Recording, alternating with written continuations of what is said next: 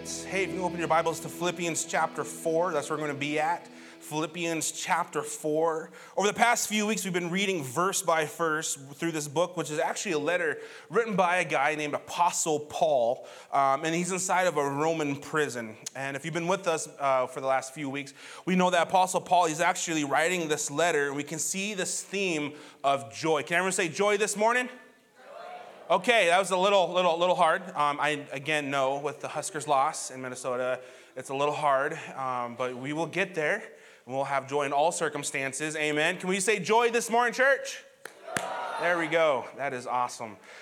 We discovered this theme of joy, and Philippians, really, you can read the whole book. It's only 4 chapters. You can read about 15 minutes. But the words joy and rejoice are actually found 16 times through this little short book. And I think the reason we see this is because Paul really wants his readers to know about this thing called joy, that we can receive joy, and better yet, we can find out how to live a joy-filled life. Anyone here would like to have a joy-filled life? Come on now. Anyone in the room? Some joy in your life. I think, now let's ask this question. How many of you guys think we need a little bit of Jesus' joy in our world? Amen. And so the only way, this is kind of the left hook, if you will, the only way for Jesus' joy to be in this world is through you as his followers. The only way this world can experience joy, Jesus' joy, is through you. I think a lot of times we see what Jesus has done in Scripture, and we see our world, and we see that they're vastly different. And we're wondering, Jesus, why don't you just make this world a better place? And I think Jesus is saying, I really want to, but I do it through you. And it's almost like we expect Jesus, because he is all God, to come down and just have his way with this world and just to supernaturally say, here's your joy, and throw it at us. But Jesus doesn't work like that. He works through you. It's his character. It's the reason actually why we were created, is so that we can glorify God and to spread his joy in this world. And that's why we're going through the book of Philippians. And like I said, we're going to be wrapping up in Philippians chapter 4. And so if you're brand new to us today, to the Rock Church, it might seem like you're jumping in, kind of a tail end of a movie. And you really kind of are. And so if you missed out, everything is recorded, including the sermon. You can go on therocknp.com, catch up on all previous sermons right there. But I want to jump in straight in today at chapter 4, and we want to remind us that he's writing this from a prison cell. Not just any ordinary prison cell. In fact, you kind of see the picture there. We see the prison cell with the light shining in. It's like, oh, it doesn't really look that bad. Add a bed in there and 3 meals 3 times a day. I'd be all right? Some of us, we might want to go there, right? It's like it's a little bit better. His prison cell is actually way, way worse than that. You see, Paul, he was in a Roman prison cell, which means his cell was maximum security. He is chained to a guard 24/7. He's never unchained from his ankle. He's chained below ground, so it's usually pitch black unless there's a torch there. There's no circulating air. There's no air conditioner when it gets hot. There's no heater when it gets cold. They're fending off the rats so they can eat the little tiny kind of morsels of food that they were given, probably rotten. And so he's just in this really, really, really bad place. And he pens this letter talking about joy. And he writes this in Philippians chapter 4, verse 1, where we're going to start out. He says this in the midst of his circumstance. He says, therefore, my dear brothers and sisters, you can really stop and put, therefore, Rock Church, because he's speaking to us as well. Therefore, Rock Church, stay true to the Lord.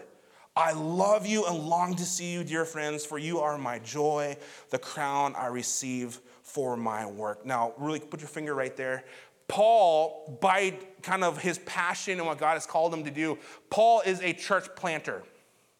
That's what he did. He planted churches. He would plant them, and then he would hand it off to someone else, and they would kind of raise up the churches. And his whole passion, after he was radically saved on the road to Damascus, he was radically saved, and he started planting churches all around kind of where he grew up, kind of in the Middle East area, and now he's in Rome, which we'll talk about later in the sermon. But he's having this pastor moment where he stops and just admonishes his church, encouraging them to stay true to Jesus, and he really, really, really loves them. And I just want to stop right there. I'm like, if Paul could do it, maybe I better do it. I try to do as much as I can, but I just want to kind of admonish you guys. You guys are an amazing church.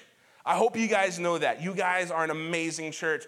If you don't do it really creepily, because it might be creepy, but if you look around just really quick, The church wasn't like this a few years back, and it's because this church is growing. You guys are the reason why that's happened. Yes, Jesus is growing this church, but how many here came here because someone invited them? Majority of us. And that's because someone here saw what God was doing and invited you. So I just want to stop a moment to say, thank you, Rock Church, for being an amazing church. You guys are truly an honor to pastor. My wife and I count it a privilege to pastor you guys. And I know it's Pastor Appreciation Month, but it's just really, I see it that if there's a church appreciation month, this would be it. Because you guys are an amazing church. In fact, this church is, I don't want to sound really cocky or just like really prideful of this church, but let me kind of put this out there for you. God is doing something special in this church. He's doing something special in this church. Last week, we had Rocktoberfest, and it was a huge, awesome turnout. And we had between 300 to 500 people show up for Rocktoberfest last Sunday. Come on, give it up. Give it up. That's good. Let's rejoice in that. That's awesome. Now, you're probably thinking, Vaughn, we don't have 300 to 500 people in service today. I can count, and I realize that. But what happened, though, is those 300, 500 people came here, and they saw a church that's willing to go outside their four walls and love those who maybe haven't been loved in a very long time. There was a lot of broken people that came to Rocktoberfest last week, and a lot of you, again, kudos to you, because you went out of your way to welcome them into our church, to love on them. Some of you here this morning are returning from that. Welcome to the Rock Church, and just know that you are loved. So it was huge. We have a thing called Family Faith Day, where we had over 200 people show up to that, and the gospel was preached very clearly and plainly by David and Laugh, and 200 people came out and heard the gospel of Jesus Christ. About every week here, someone is giving their hearts to Christ. And it's because God is up to something here at the Rock Church. We have gone from an average of 70 people in attendance to now about 120 on a Sunday. Our Kids Rock wing has grown just from a few kids to almost 50 on a Sunday. Over just the last few weeks in nursery alone, we've had about 10 babies there in nursery, which tells me this: y'all like to have babies. Some of you guys like to have practicing having babies. You can laugh at that. You can laugh at that in church. It's okay. But I love the Rock Church, and it's not because I think we're the best of the best Rock churches by any means, but I'm just saying God is up to something here at the Rock Church. There's life change happening here. And I'm so excited, and I just want to say thank you for allowing me to pastor you guys. You guys are an awesome church, and I cannot wait to see what the next 4 years are going to look like. It's amazing what God is doing here. I'm so proud of this church, the work you put all in the body of Jesus, so that the name of Jesus can be known in North Platte. So can we just give it up for one more time what God is doing here at the Rock Church? Let's rejoice in that. Come on. And really, this is what Paul is talking about right here as we read our main verse for this series, Philippians 4:4. It says, always be full of the joy of the Lord. I say it again, rejoice. And we learned that we need to have joy, but we're called actually to rejoice. Rejoice means to express your joy. Express it. Like, we can't just say we have joy, but our facial expression says, I don't really give anything. It's whatever. That we're actually called to rejoice. We're called to express it, embody it. In fact, if you really want to do some language study on the word rejoice, simply means to spin around really fast with your hands out. None of you want to do that, so I'm not going to ask us. I see that right now. They're like, he better not ask me to do that because I ain't doing it. But it simply means to dance. It simply means to physically express joy in your life, the joy of the Lord. Be joyful for what the Lord is doing. And if you don't see him doing anything, like you feel like he's not doing anything, you can at least know the character of God, the very essence of who he is. God is always up to something good in your life. He's always something good. I thank you for the few amens back there. I appreciate that. That should have been a lot of amens right there, because a lot of times we're in this season where it's like, Lord, where are you? I don't see you. God, I'm hurting. And we kind of become blinded for what God is doing. And you need to know, not just in the good times, but very much so in the bad times, God is always up to something good in your life. He's always up to something good in your life. And so Paul, he continues in Philippians 4:6, and he says this, just a little short verse, we're going to stop to kind of hash this out. He says this, it was one of the most kind of famous scriptures that we quote. He says this, don't worry about anything. Instead, pray about everything. Don't worry about anything. Instead, pray about everything. Over the last couple weeks, I've been giving you things called joy killers, things that are in this world that are out to steal and kill your joy. And to wrap this up, I think it's kind of only fitting if I give you a couple more. But right here, I think, is the biggest joy killer in our world right now. The biggest joy killer. And it's a short little word called worry. Some of your translations say anxiety or don't be anxious. That is the biggest joy killer that we have. Everything tells us in our world. I mean, oh my goodness, especially what's been happening the past couple days in our political realm. You flip on Fox or CNN or whatever thing you watch. They're telling you need to start freaking out. You need to freak out. You need to worry. You need to have anxiety. You need to be so consumed with what's happening. You need to start kind of like, and run around with your head cut off like a chicken. It's like, what do? They want you to respond like that. Everything in our world is telling us to worry. We see devastating news articles, Facebook posts, even gossip that tells us we just need to be anxious and worry. In fact, I believe worry is such an epidemic that we're beginning a new sermon series next week called "It's the End of the World as We Know It." You guys know the song, and I feel fine. That is what the Lord is calling us as Christians to embody. Yes, the world might be ending. It might end tomorrow. But I'm going to be okay. I'm going to be okay. I'm going to be all right. You know why? Because I have the joy of the Lord. That joy is so powerful. I don't think I haven't even quite grasped joy yet because it's that big. Like, no matter what comes your way, you're okay because you have the joy of the Lord. Jesus, who never changes. It's our main verse here at this church. Jesus Christ is the same yesterday, today, and tomorrow. So why freak out? Why worry? Everything tells us that the world is going to end, and it very well may be. But as Christians, we're going to be all right because of our joy is not determined by how the world is going. But our joy is rooted in the firm foundation that is Jesus Christ. And so I encourage you, a little plug-in for our sermon series next week, to stick with us over the course of the next 4 weeks. And you'll kind of find out if you turn around. I'm going to try to keep you sticking to every single Sunday. But this is going to be a great sermon series. Because it's going to teach us no matter what happens, we're going to be okay. We're going to be all right. So, worry is our biggest joy killer. And it's because worry can run and ruin your life. It can kill your joy. And in fact, if you look at the root word worry, the root word worry actually translates down to strangle.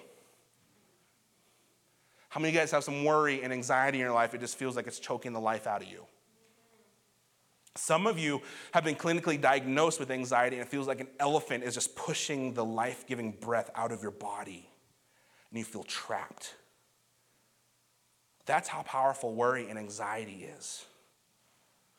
It tries to consume you. It tries to fill your every thought. It tries to kind of make you look at life in a very different way than Jesus wants you to look like. And so I want to take a few moments to really shed light on some of the things that we worry about. These are, I believe, our top 3 things that we worry, have anxiety about in this life. And I firmly believe if you shed light on them, you'll know how to handle it a little better.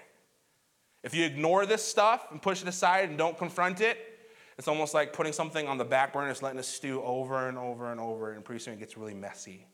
And so here's the top 3 things I believe we worry about. The first one that we worry about, I believe, is our why. Our why. That's the first blank in your notes. Asking why to our issues. Like we talked a couple of weeks ago, more times than not, we ask why when we face our problems.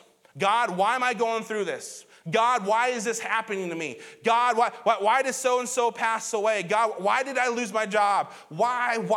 We keep asking this question of why. And the issue is more times than not, we don't get an answer to our why. Or we get an answer to our why, and it doesn't satisfy us. I've been in that one. God, why is this happening? Well, this didn't satisfy me. Of course not. We ask why. We want to know why. And that we have to come to a place as Jesus followers that when we find ourselves in a bad day or in a bad situation, that it's really not productive to ask why. Because in Scripture it says the Lord's ways, his ways are higher. We're not going to fully understand the Lord's plan. We can't fully comprehend who Jesus is. And so to sit there in our pity party and sit there and say, I'm not going to do anything for you, God, until I know why, he's not going to let you know every time. And say if he does let you know, you're still not going to understand why, and it's not going to satisfy it. And so I think you can write this as a sub thing. We need to stop asking why. We need to stop asking why. And if you really want to know the answer to why to all our problems, I can give it to you, and I'm going to tell you, you're not going to like it. But this is the answer. The reason we have issues in this world is because we live in a fallen world. That is the blanket statement over every bad thing that happens in this world. It's because we live in a fallen world. Some of you guys are like, that doesn't really explain everything. I know, that's why I just preached. But if you want to know, it's because God did not intend this world to be like this. But because of what happened, read in Genesis, you'll figure out the whole history of your whys. It's because of that. And we live in a cursed and fallen world. And when we live in a cursed and fallen world, bad things are bound to happen. And I know it's not fair. I know it can be horrible most times. But when we come to Jesus, it's not productive to ask why. It's not productive. And when we ask why, and this is kind of the big one, why I don't want us to sit there and ask why in our pity party, we don't get the answer we're looking for, is because if you don't get the answer to your why, or you do and you don't like it, it causes you to worry more, and it causes you to have anger and bitterness towards people and eventually God. And when it gets to that point, it's an issue. You don't want that. So we worry about our why. Here's the second one. We worry about our who.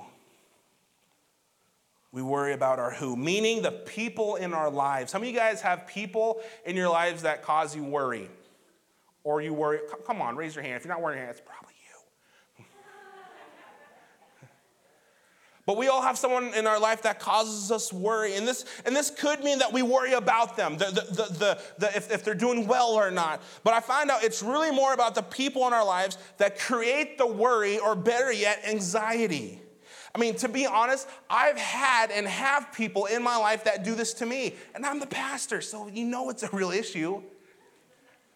But maybe this is you, but there are people that if I know that they're going to be at an event that we have, my heart kind of beats a little quicker.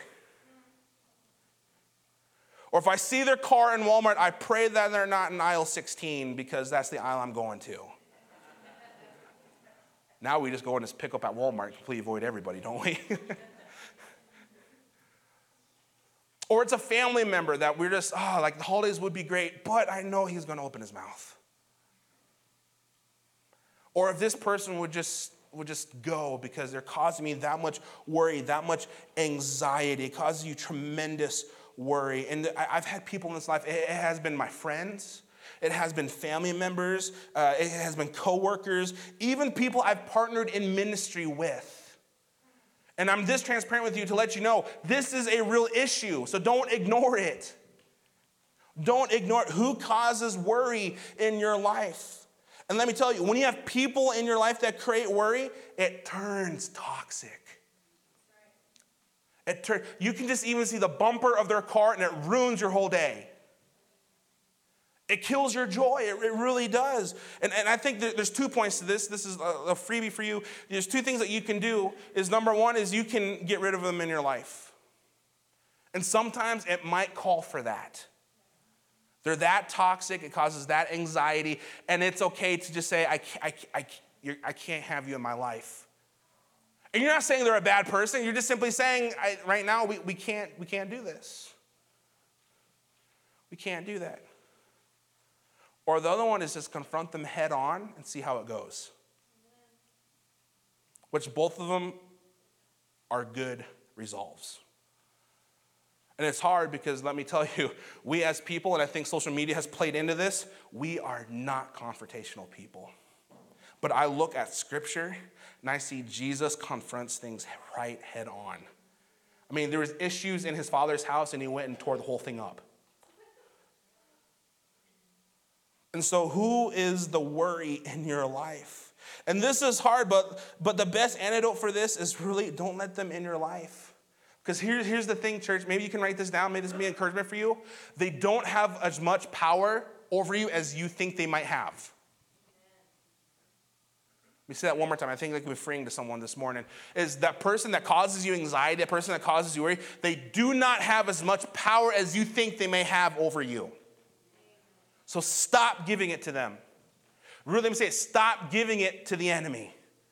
Because let me tell you, we're not at war with one another. There's an enemy that we have, and he's doing everything to cause confusion and strife in your life. He is the one that's causing confusion and chaos and anxiety and worry in your life. Stop giving it to him. He doesn't have that much power. And if you need to cut it off, cut that relationship off, it's okay. It's all right. It's going to be fine. Don't let them in your life. And I'm not talking about really avoiding them in Walmart. Please don't do that. That's just, it's not how God's body's supposed to work.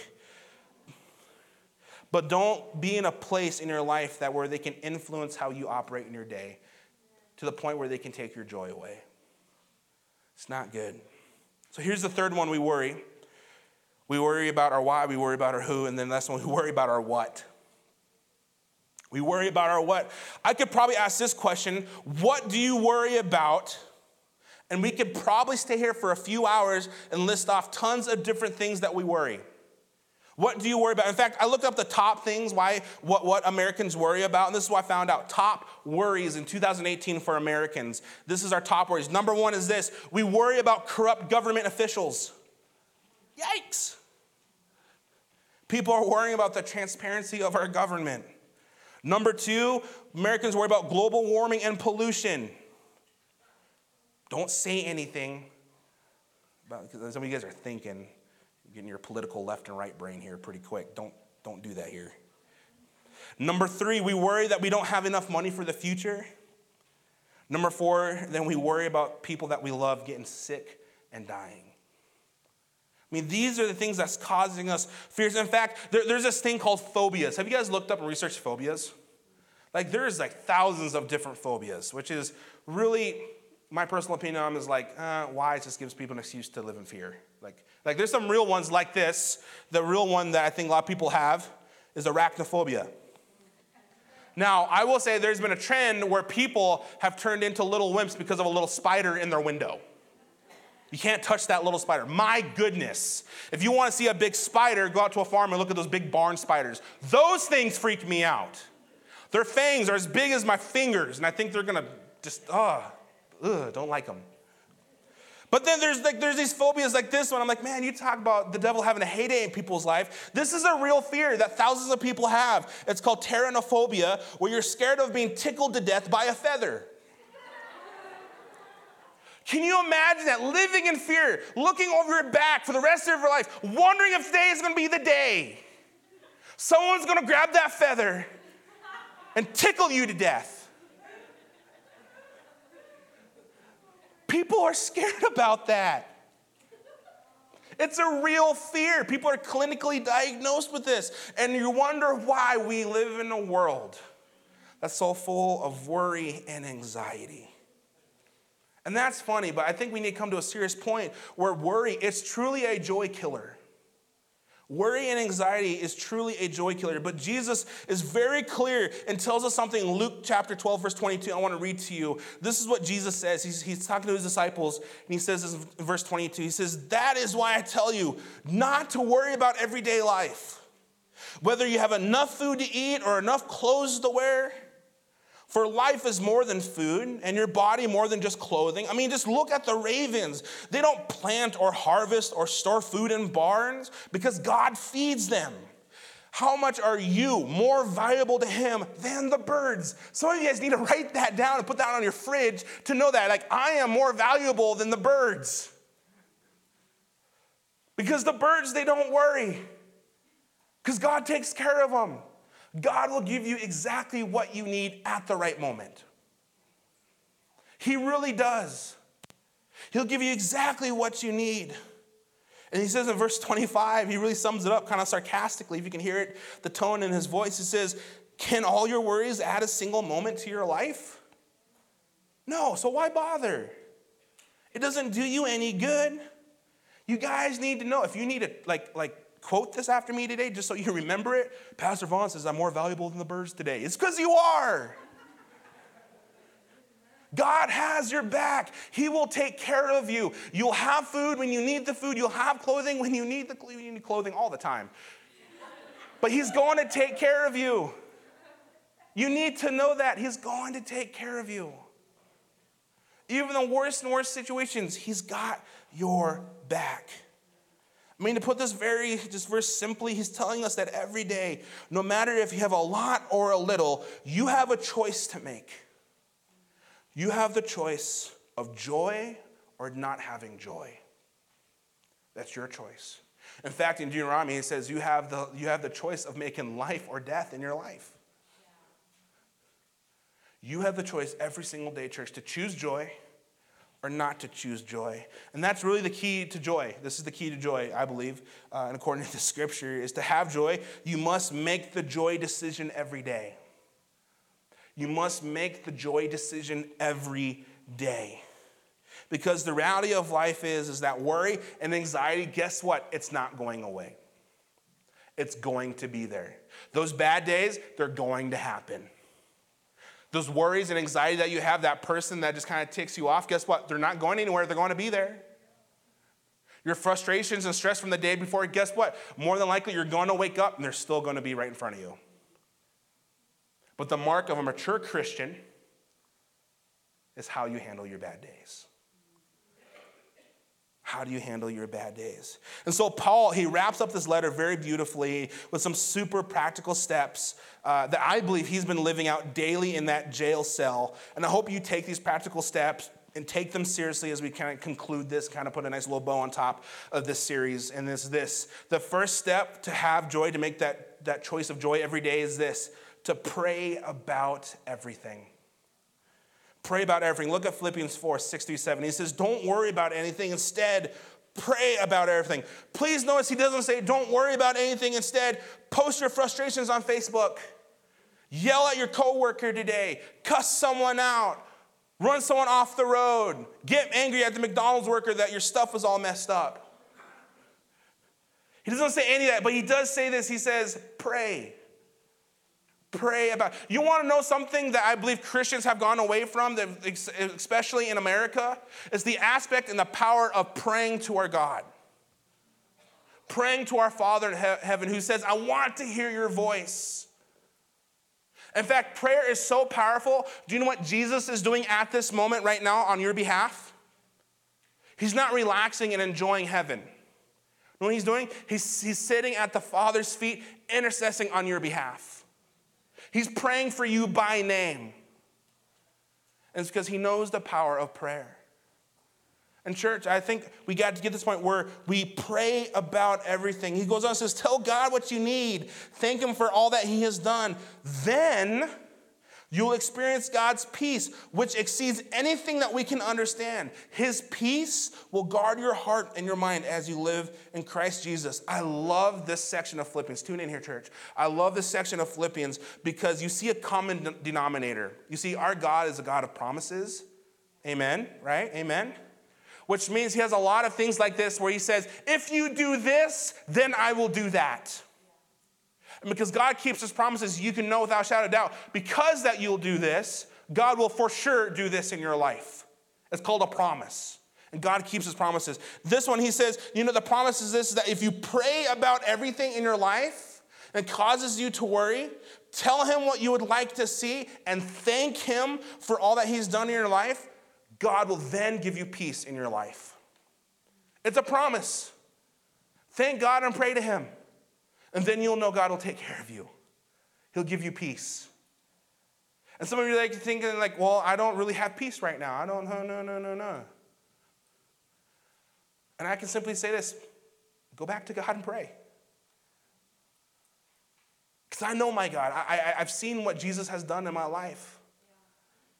And let me tell you, it's not like you go for a 15-second drive-through prayer and be like, God, would you do this? I'll see you later, bye. And you're wondering, God, why didn't you do anything? It's because God's like, you just did a drive-through prayer. It's like, and I'm not saying you need to pray for hours long to get God's attention, but I'm saying this, sit at Jesus' feet and just hear his voice.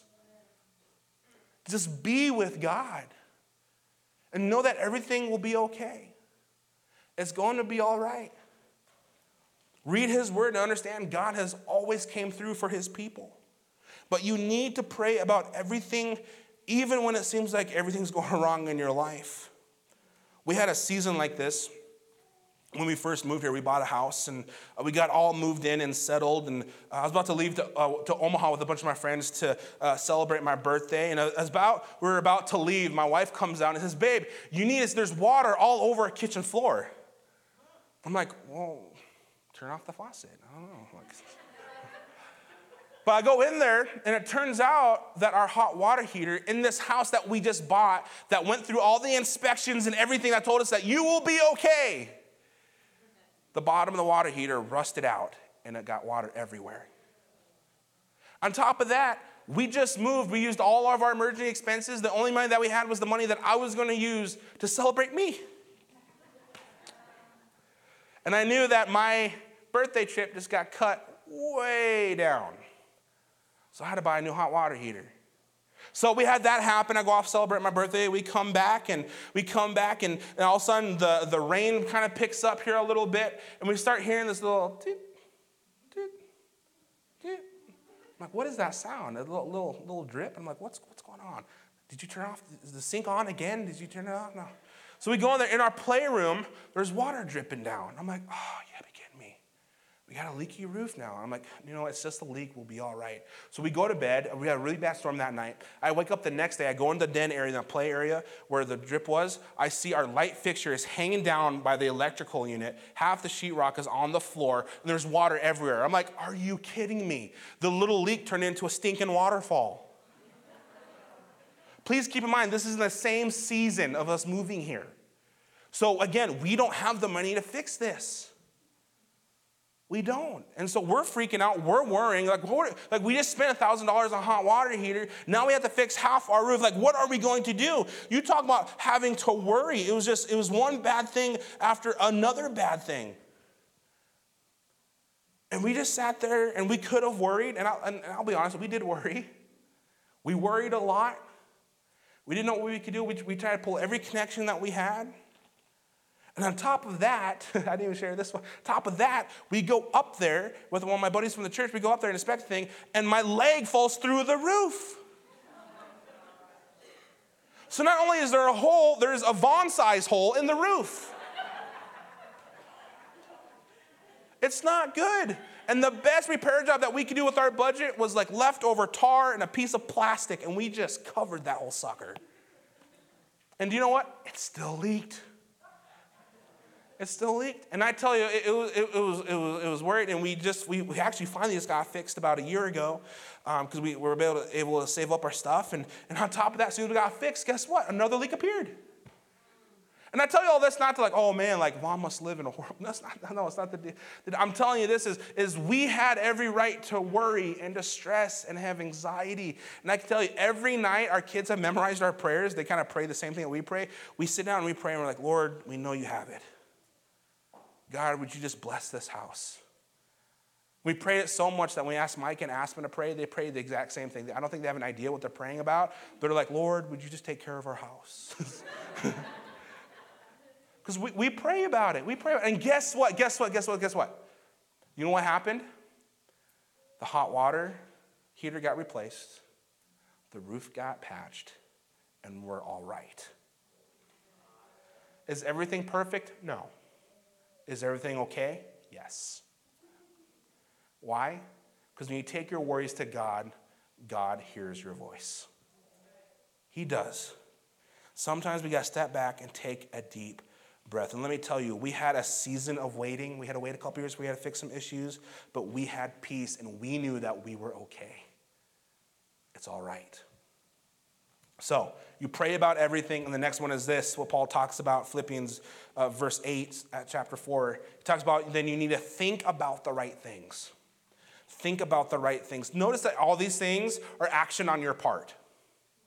All of these things have to do with an action on your part. Verse 8, he says, and now, dear brothers and sisters, again, and now, Rock Church, one final thing, fix your thoughts on what is true, what is honorable, what is right, what is pure, what is lovely, what is admirable. Think about things that are excellent and worthy of praise.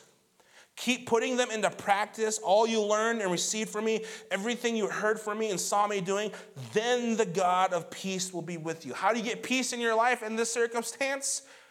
Think about godly things. Think about the right things. Think about what is true and not just assumptions. I tell you what could be a huge killer in this life is assumptions. Because we conjure them up. We think of what something is and it's not true. We just assumed. And we all know what assuming does out of you and me. I think I can get away with that here. See? But it's another promise. You think about what is true, honorable, right, pure, and good, and then you continually practice it. Then the God of peace will be with you. The problem is that there's so much garbage out there. There's so much garbage out there in the form of movies that we watch, the music we listen to, people that we allow influence us, and more times than not, we know that these things are bad, but we think they won't affect us. We say, oh, I know it's bad, but I'll be okay. We do that with the bad things, but man, why don't we do that with the God things? God, I know it's bad, but I'll be okay. We freak out in those instances, but when we go to things, watch things, listen to things, be in people's presences that aren't good for us, we think of, oh, it's okay, it won't affect me. I'll be okay. I mean, I've been with people who just have really bad days, and more times than not that we would enter a meeting and they would just lay out all their issues, and it just seemed like, man, yeah, you are in a very bad day. Like, I don't want to be you right now. But they have this bad day, and so I kind of dig a little deeper, and this is kind of the train of thought that I go through, and I do this, and maybe you have been in that room with me, but this is, if you come in and you're like, man, it's got a lot of issues, I start with this, and I said, tell me how what does your day go like? And it usually looks like this. It says, well, I'm at work, but I'm on social media a lot. Okay. Like, I think we're getting somewhere with that a little bit. And I say, hey, tell me what music you listen to. Well, I listen to a lot of Cardi B and Billie Eilish. Now, for those of you who don't know what that is, your children know, which is, don't let them know that. But I listen to a lot of that. I listen to a lot of music that just talks a lot about, if I could just say one word, twerking. It's not good. It's not good. It influences you. Tell me what you're watching. Well, I binge a lot of Netflix. I've watched a lot of Game of Thrones recently. Probably not the best show to watch. What social media are you on? Well, I have all of them. I have Facebook, Instagram, and Snapchat. I'm on all of them. Can I just say this? Snapchat is probably not the best social media platform to be on. It was created out of secrecy, and anything that's created for secrecy never results in a good thing. Thank you. I appreciate that. Because a lot of us have Snapchats. And I'm telling you all of this because all of this, while it could be good, it's mostly garbage. Now, am I saying that you have to go home and watch VeggieTales all the time? No. No. But you need to be careful what has influence in your life. You need to guard that. And to end the whole conversation with them, then I asked, then tell me about your time with God. And I can tell you, it's really disheartening because if I would sit down with you and ask you, tell me about your time with God, I'd probably get a deer in a headlight look. Because here's the reality. We have rivers of negativity and bad influence and garbage in our life, but only drops of God. We allow rivers of just mess and worry, anxiety, but just a little bit of God in our day. And you wonder why people have bad days. I'm being very serious, church. You wonder why the world's the way it is. You wonder why the church is in the state that it is. You wonder why we have issues in our life. We're so consumed with everything else except for God. And I'm telling you, when you turn your gaze from God, things are bound to get worse. That's what happens. We have to have our thoughts focused on the right things of God. And let me tell you, it will bring joy in your life.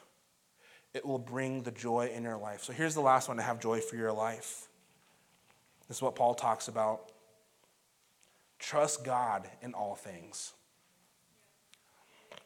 Trust God in all things. You know what the word all means in Greek?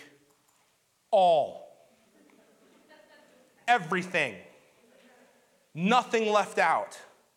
Trust God in all things. This includes the good, the bad, the big, and the small. I love what Paul says here. And I think if we can get to this point, I really believe you can have the joy of the Lord in your life. He says this is Paul talking again in the jail cell. He says, I know how to live on almost nothing or with everything.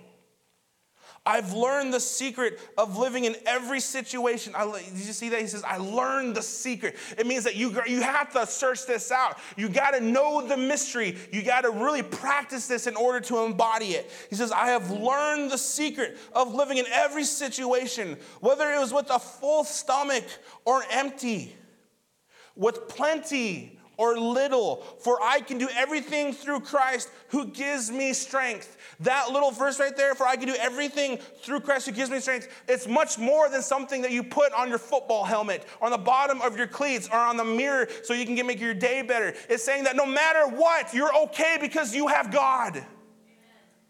You're going to be okay.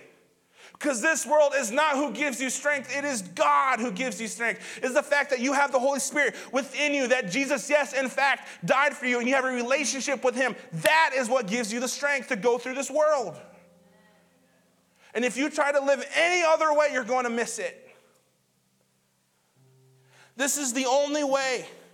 For I can do everything through Christ who gives me strength. Let me tell you, church, we have a God who is trustworthy. We can truly trust him in everything. You have a God that is fighting for you, and he wants what's best for you, and that no matter what is thrown at you or what your current circumstances may be, you need to know you can do everything through Christ who strengthens you. That's the big God that we serve. And really at the end of the day, if I can say this, and this might cause some offense, all what worry just marks the spot where we are mistrusting God. Worry marks the spot where we are mistrusting God. I didn't say distrusting. But I am saying that all worry is the time where you have the benefit of running to God and giving it to him, or you holding on for the rest of the day. You have a moment where you can give it to God and say, God, I trust you can do with this. Or you can say, God, my day's so bad. I don't have time to give you my baggage. I just trust myself. I can do it. And if you go that, it's not going to bring joy.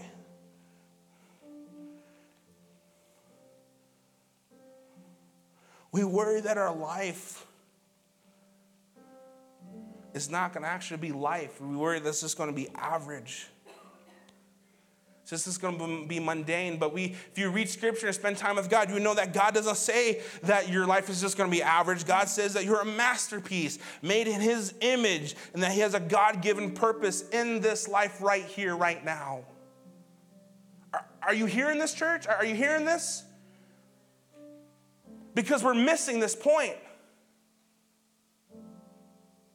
You're worried that God's not going to do anything, but if you read Scripture and be with him, you'll know that God does anything but that.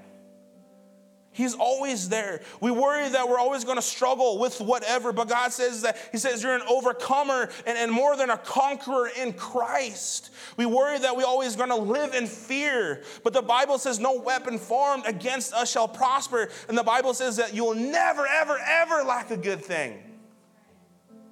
These are promises of God. Romans 8:31 puts a big cap on this whole issue. This is what our response should be, church. When bad days come, what then shall we say to these things? If God is for us, finish it off, who can be against us? If God is for me, then what does this matter? If God is for me, it doesn't matter what happens to my job. It doesn't matter what happens to my paycheck. It doesn't matter with everything around me, with the political climate or how the world's going to end. It does not matter. Because God has my back. And please hear me. I'm with you in this. Because I have worries and I have stress and I have anxiety. But we're called to have this joy for life, that we're going to pray about everything, think about the right things, trust God in all things. And listen, Paul is writing this in a jail cell in Rome where his dreams were to preach to the masses in Rome. But now he's stuck in a jail cell writing this letter. And he's saying he's going to choose joy, and he can't preach on a platform, but he's going to preach to the guard he's chained to. And I love how Paul ends this. It's almost like an end credit scene that gives you kind of a teaser. And you guys kind of watch the Marvel movies? Right? And you kind of watch through the whole thing, and you wait till the very after the 15-minute long ending credits to get that little 15-second blip of what's going to happen, a little teaser. This is what Paul is doing. I love this here. Remember, he wants to preach to Rome. He wants to get Rome saved. And this is what he says. Catch the little words here. He says, "Give my greetings to each of God's holy people, all who belong to Christ. The brothers who are with me send their greetings, and all the rest of God's people send you greetings too, especially those and Caesar's household." Now you're like, whoopee-doo, Vaughn, whatever. Caesar is the king of Rome. Paul was stuck in a jail cell. His dreams were to win Rome for Christ. He thought he had to do it on a platform. He's doing it in a bad day. Are you getting this? God has Paul's back. God knew what Paul wanted to do. It was God, after all, that gave him the passion to win Rome. But Paul was stuck in a jail cell where I think maybe most of us would be like, well, I guess I can't do what God wanted me to do. Paul's saying, no, throw that in the garbage. I'm just going to take advantage. I'm going to preach to this jailer right here. Get him saved. Let's start with that. And it eventually leaked. And now the king of Rome has people in his household that heard the life-saving gospel are now changed.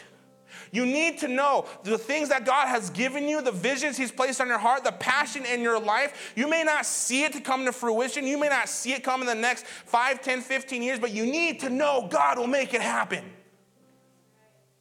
And now today, if you kind of fast forward from Rome to about 150 years, to actually 250 years, Rome becomes a Christian nation. And if you can look at the bigger thing, not only Rome is a Christian nation, but the gospel travels through Spain. All because Paul chose to have joy during a bad day in a jail cell in Rome. You do not know the power of choosing joy in your bad days, church. It will change your life, and it can change everyone else's life.